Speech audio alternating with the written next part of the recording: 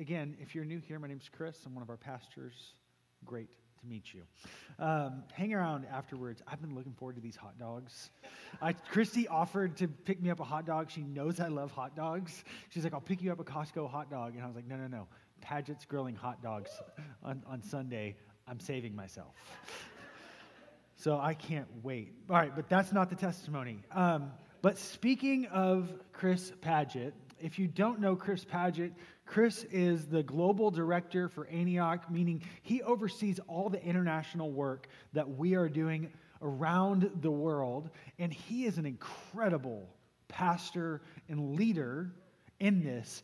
And this last weekend, he did something that was so helpful. He dreamed this up of, hey, we're going to do a re-entry retreat for people who've come off the field in the last 5 years.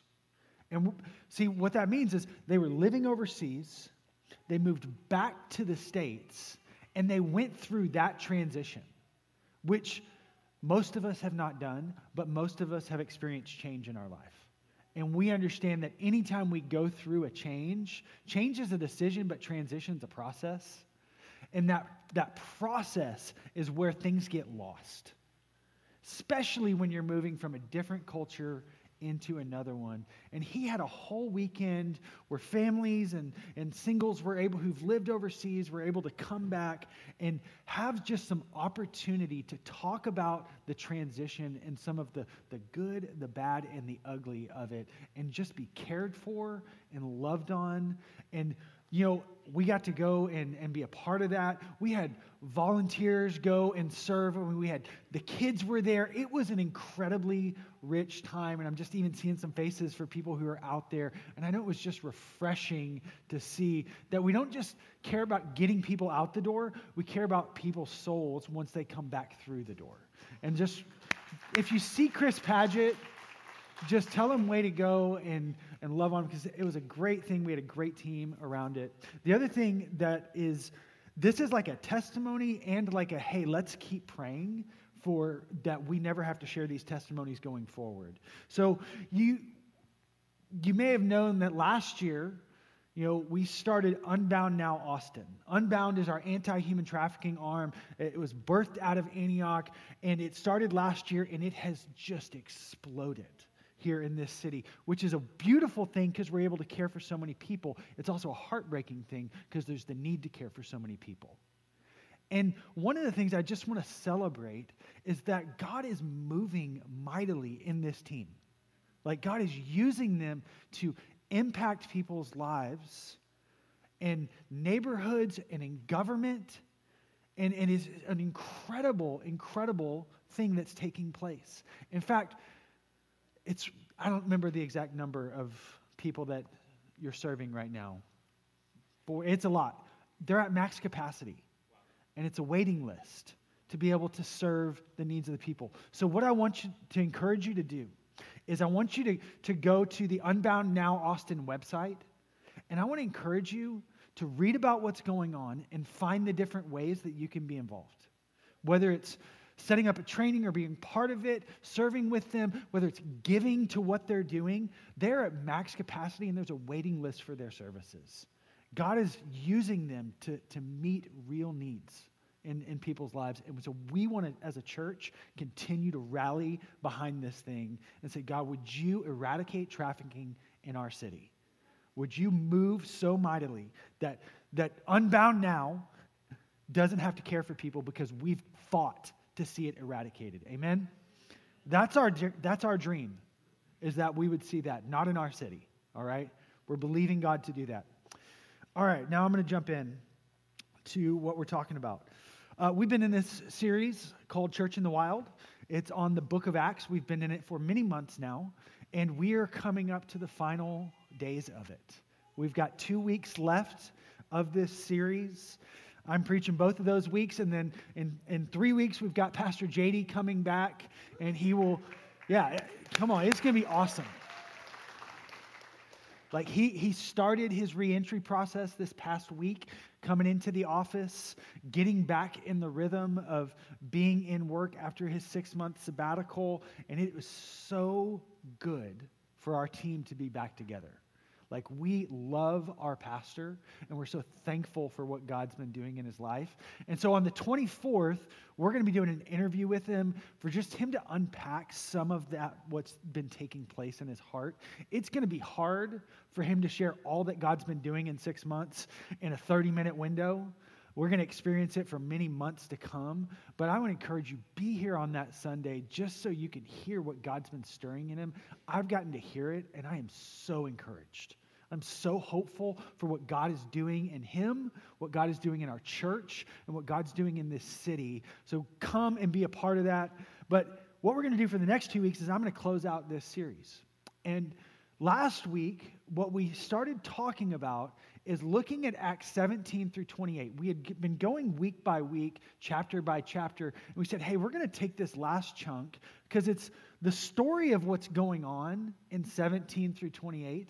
If you've read the book of Acts, what you realize is it can feel a little repetitive.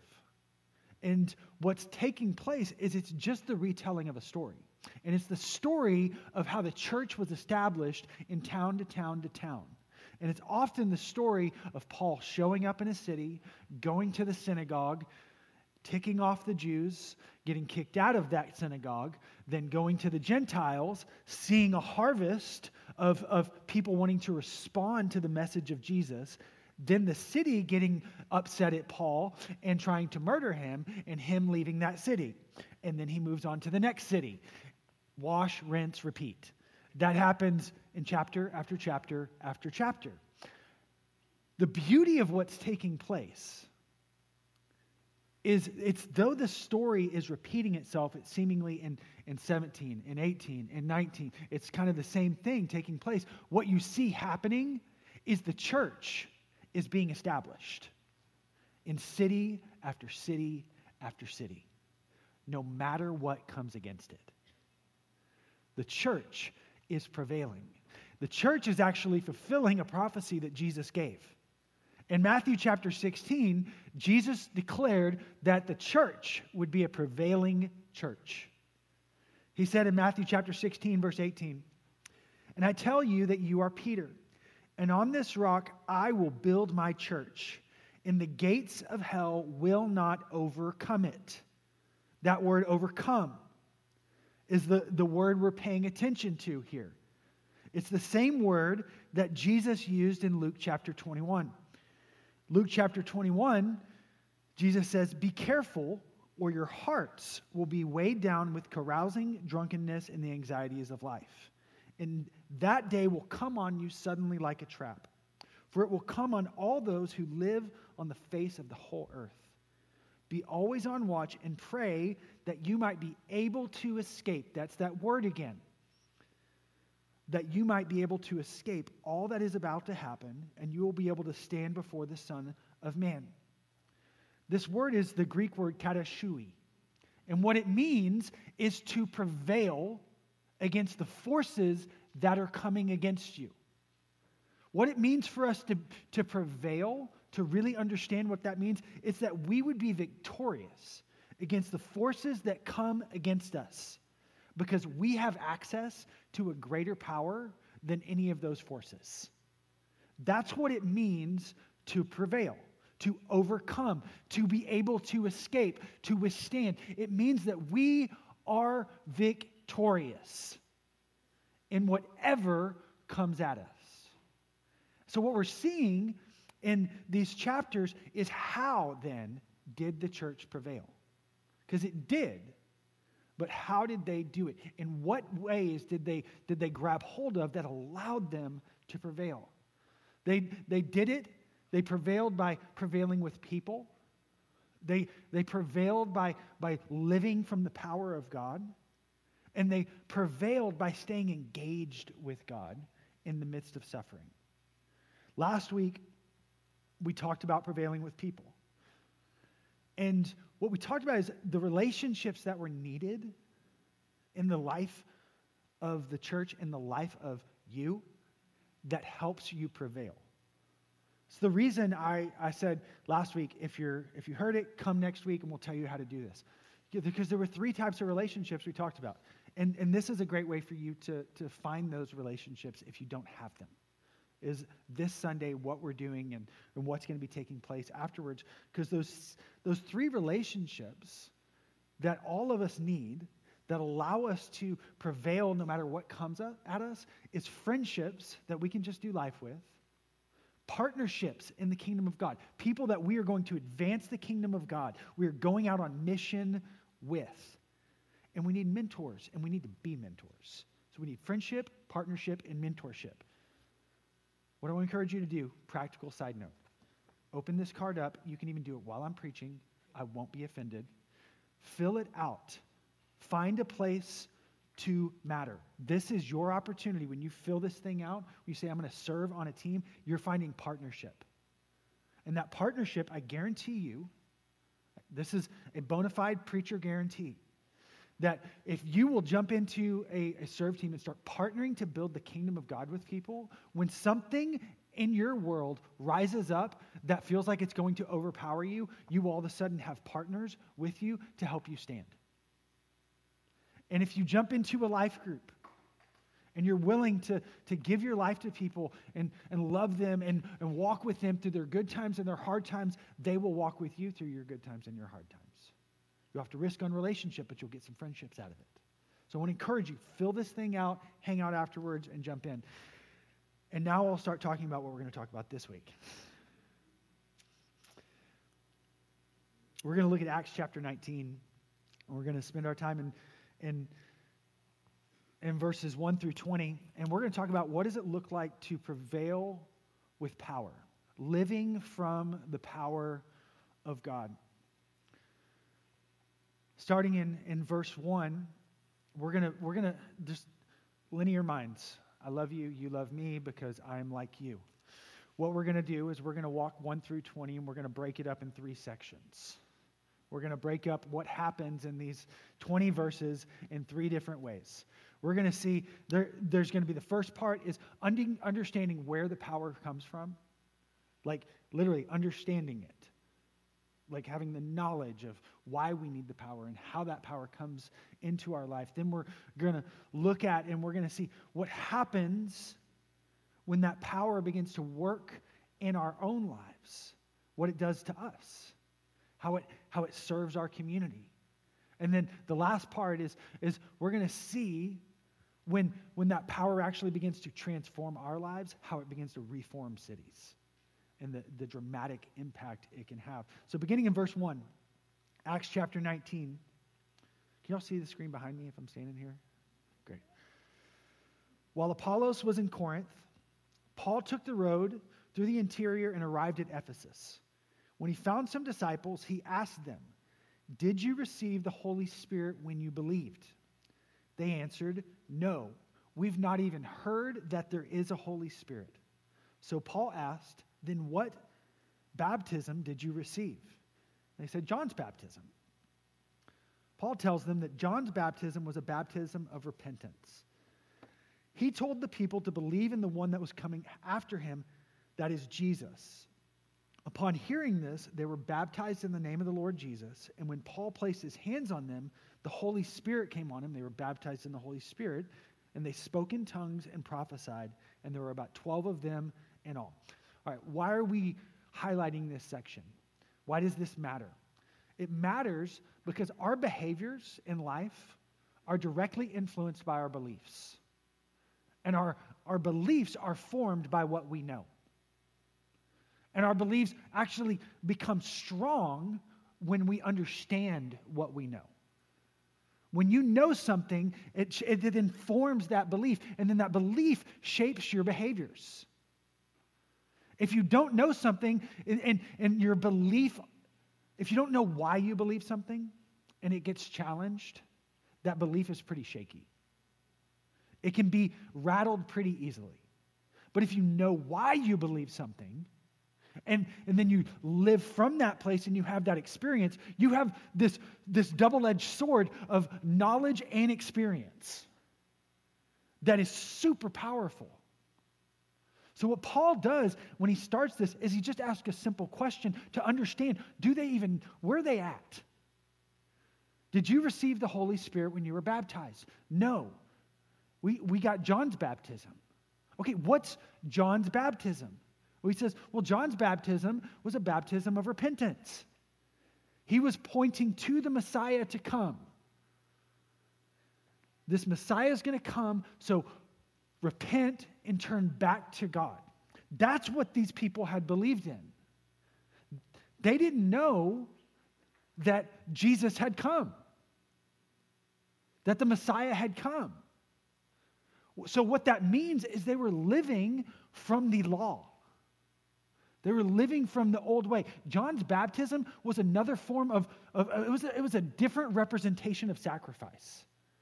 When the Jewish people would come and make a sacrifice, what they would do is they would bring something to the altar as a symbol of them repenting of their sins and turning back to God. When John was baptizing people, it was another picture of you being baptized, not in the name of Jesus, but in the hope of a Messiah to come. So when they hear about Jesus and they get baptized in him, what they're then doing is they're getting baptized, identifying with Jesus' death, burial, and resurrection. They are now recognizing, hey, the old way of having to sacrifice in order to be made right with God each time we do something wrong is done. When we are baptized now into the name of Jesus, we are recognizing that he was the final sacrifice. That no longer are we having to do this over and over to be made right with God. But we are actually now right with God. This was a massive moment in the establishment of this church. They went from living from the law to living from the grace of God. It was powerful. And that's why Paul stopped and explained it. I'm sure it was longer than the one sentence that we read. I'm sure it was a series of conversations that took place so that they could understand. And then he laid his hands on them and they were filled with the Holy Spirit. They were baptized in the Holy Spirit. And Paul, did you receive the Holy Spirit when you believed? No? Okay, then let's come back to that because it's important that you know what's going on. Because what you know is going to shape your belief. And once this belief is shaped, it'll start impacting how you live. And how you then live will then help you face any challenge that may come in your life. This is a critical moment for these guys. But what comes next? What comes next is they begin to start to live from this new way. They have knowledge of what they've just walked in. Their beliefs are being shaped and changed, and they're starting to live in a different way. Acts chapter 19, verse 8 says, Paul entered the synagogue and spoke boldly there for about 3 months, arguing persuasively about the kingdom of God. But then some of them became obstinate, and they refused to believe, and they publicly maligned the way. So Paul left them. He took the disciples with him and had discussions daily in the lecture hall of Tyrannus. Basically, Paul started a discipleship school where he met with people every day and they talked about these beliefs. They established them. Said this went on for 2 years. 2 years, meeting daily, every day to do this. And what happened? All the Jews in the province of Asia heard the word of the Lord. That's really important to catch.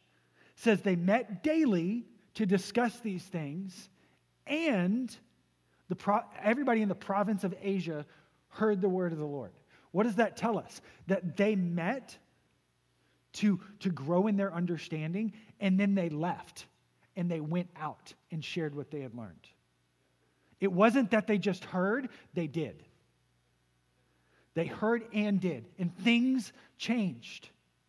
God moved. They went from being these people who didn't even know that there was a Holy Spirit. When it says these disciples, it's that same 12 group. Those same people that Paul met on the road who had a hunger and a passion and wanted to see something. They obviously had some zeal in them, and Paul saw them and stopped them. There was something there. They went from people that didn't have a knowledge of the Holy Spirit to now being people that have seen the whole province of Asia here in 2 years. That's pretty incredible. When we stop and think about that, they went from not knowing to seeing an entire region. They went from not knowing to being the people that were going. God was moving, stirring within them, doing incredible things within them. And it goes on to say in verse 11 that God did extraordinary miracles through Paul, so that even handkerchiefs and aprons that touched him were taken to the sick, and their illnesses were cured, and evil spirits left them. So,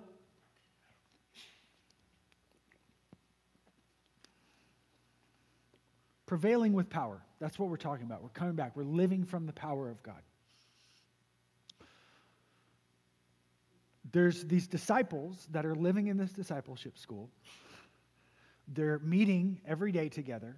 They're growing in God, and then they're going out and doing what Jesus did, as Paul taught them.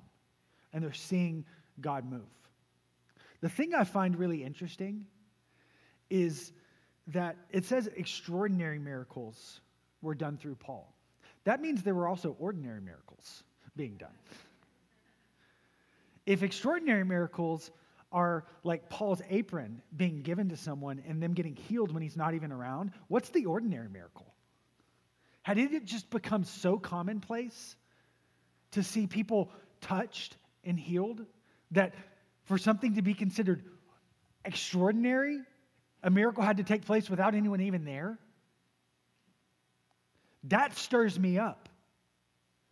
That when you live from the power of God, when you live full of the Holy Spirit like these guys were, miracles become so ordinary that you start to classify what is an ordinary miracle versus what's an extraordinary miracle. Let me ask the question that I asked myself this week. Is that what my life looks like? Is my life like that? Are miracles ordinary in my life because of how I live connected to the Holy Spirit? Because of how I live in Him, with Him, through Him? It challenges me. Challenges me to say, okay, where are you wanting this to be ordinary? Where are you wanting this to just be normal? We read the Gospels and we see that the ordinary life of Jesus was that He would go around and He would heal the sick. He would feed the multitudes.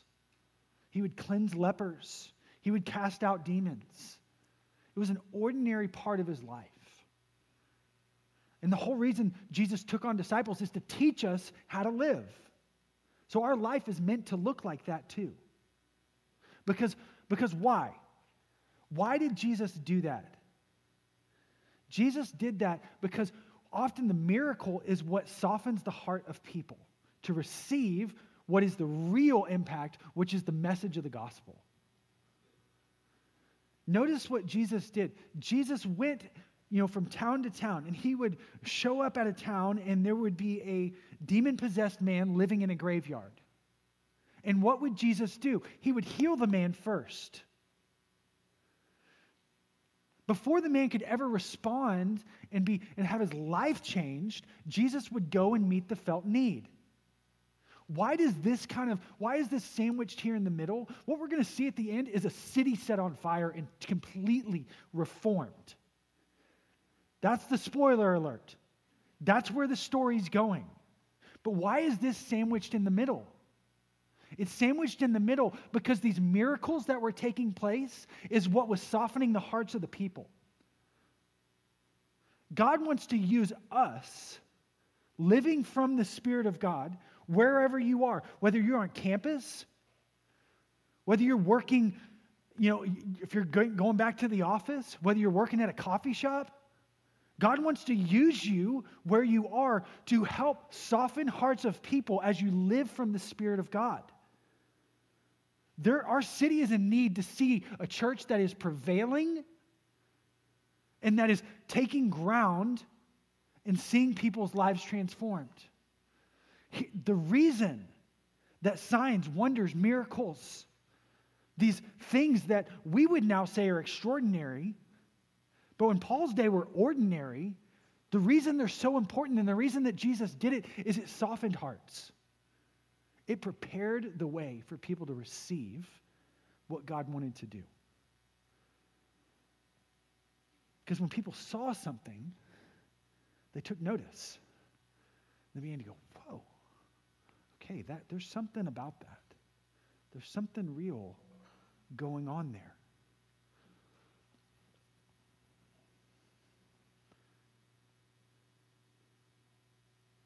I don't have this in the notes, but I got time. So, brief history. I grew up in a church. I grew up going to church my whole life. But I grew up in a church where if Paul would have asked me, did you receive the Holy Spirit when you believed? I would have said, I've not heard there is a Holy Spirit. That's the just church background I grew up in. It really was like the Trinity that I had heard of was Father, Son, and Holy Bible. I say that tongue-in-cheek, joking, but it really was. So when I came to college and I heard about the Holy Spirit, what stirred my heart was a miracle. You know, I went to Antioch and Waco, and the first Sunday I went, I had a long-standing, I've probably shared this before, but I had a long-standing shoulder issue from baseball.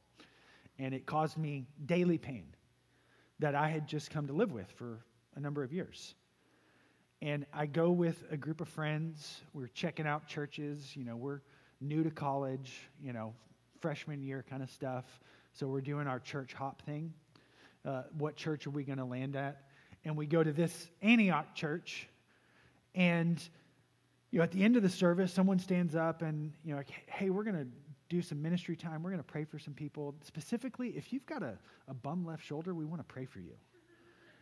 And I was like, whoa, that is me. And everyone I was with was like, this is weird. And so we left because they were my ride. But I tell you what, I couldn't stop thinking about it all week. I'd never heard anything like it. So I went back the next week. I went and found the guy who was up on stage. It was actually Liz Griffin's dad. Liz, our pastor Liz, who helped plant this church, it was actually her dad, and I went and found him. And I said, hey, I don't know how this stuff works. I don't know if it expired last week or what. But I was the bum left shoulder guy. Can you pray for me? And I got healed. I couldn't explain it, but it drew my heart out. So I showed up the next week. And a guy asked if he could take me to coffee. And then he asked me if he could take me to coffee next week. And he just kept asking me. And like 4 months into it, I picked up that he was discipling me and teaching me how to spend time with God and learn. And over the course of the next few years, my life got radically transformed. But it started with a miracle. It started with the manifest power of God showing up in my life. And let me tell you, the manifest power of God, it is miracles. It is signs, wonders. It is people getting healed. It is also you taking a moment before you walk into the office to wait on the Lord and say, God, what do you want to do today? And then sharing that with he brings, Kathy to mind. And you say, okay, God, what do you want to do in Kathy's life?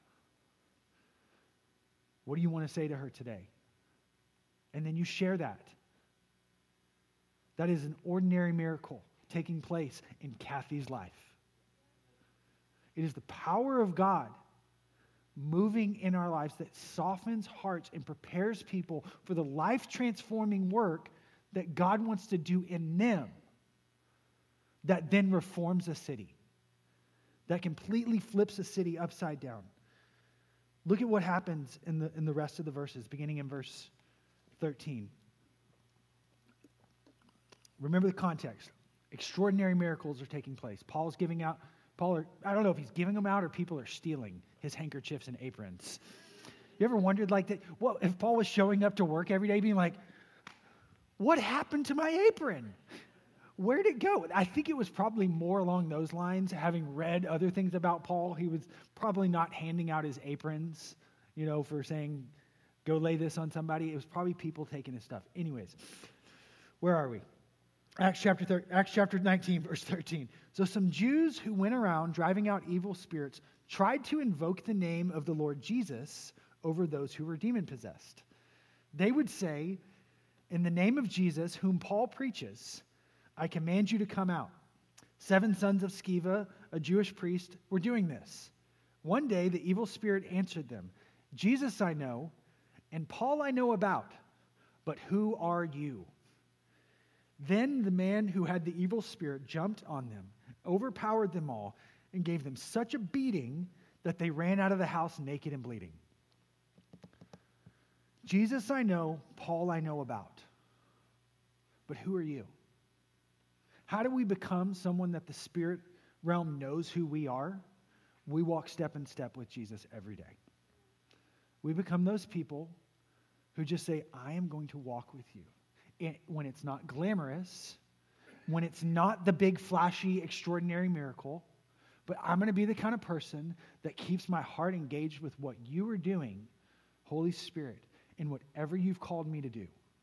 And I'm going to respond to it at every turn. Paul was known by this demon, by this in the spirit realm. I want to say, not because like Paul had the biggest Instagram account that was being followed by everyone. No, Paul was known because of his obedient response to God, no matter what it took. That's why he was known to the spirit realm. I want to be someone that just says yes to everything God asked me to do, to where when the response is, yeah, I know who Chris is. Jesus, I definitely know. Chris, I've heard about. And it just challenges me. Like when I read things like this, I hope that part of it challenges you too. Am I someone that is known? Not because I want to be known by the world. That's not what is happening here. Paul doesn't want to be known by the world. Paul's known in the spirit realm because he walks with Jesus and he does whatever he says to do, no matter what it costs Paul. Floggings, running, he says yes. We'll finish up and then talk about what happened. It says, when this became known to the Jews and Greeks living in Ephesus, they were all seized with fear, and the name of the Lord Jesus was held in high honor. Many of those who believed now came and openly confessed what they had done. A number who had practiced sorcery brought their scrolls together and burned them publicly. When they calculated the value of the scrolls, it came to a total of 50,000 drachmas. And a drachma was a silver coin worth about a day's wage. So 50,000 days of work. That's a lot of days. In this way, the word of the Lord spread widely and grew in power. What has happened? A miracle that it wasn't even a miracle. Like some random guys tried to go cast out a demon and they couldn't because they weren't filled with the Holy Spirit. They didn't know him. They got their butts whooped. And a city is turned upside down. I would say it wasn't that moment that turned the city upside down. It was the 2 years worth of moments leading up to that. It was a tipping point. It was just a tipping point. For 2 years, they lived full of the Spirit of God. They met daily. They went out into the city. They spread the word. And then something happened, and it sent it over the edge. Let me stir up your faith. There's some things that want to tip over the edge. There's some of you that have been living in radical ways, that have been saying, I'm saying yes to God no matter what it costs me. I'm going for it. I'm doing it. I'm going to live on the edge. And you're reaching a tipping point. God's about to do something incredible because of how you've lived.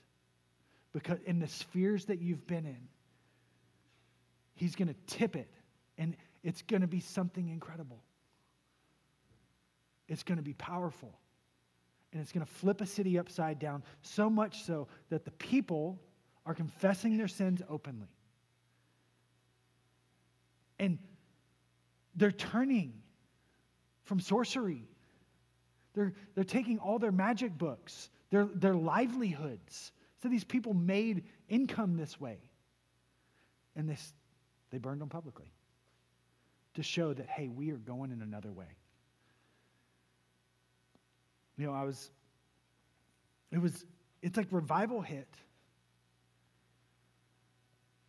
Restoration started to happen. What's revival? Revival is not a meeting. Revival is when dead things come back to life. Revival is when people return to God who've walked away. Revival is when those who've never said yes to Jesus say yes, and their souls come alive again for the first time. Restoration, what is that? It is broken things being mended. It's what happens after revival. Revival happens and dead things come alive, and what those dead things realize is, oh, there's some broken things that need to be restored. Sometimes that's bodies, sometimes that's relationships. And God starts to restore those things. And the fruit of revival and restoration is reformation, where things start to change. A whole city gets transformed. We are going to prevail in this city, not because of great strategies that we come up with, but because we live full of the Holy Spirit. That's what these guys did. And that's what changed the city, is they just kept meeting with Him, meeting with each other, and going out and seeing the Spirit of God change people's lives. So that's what we're going to do this morning. Wherever the band is, you guys go ahead and start making your way.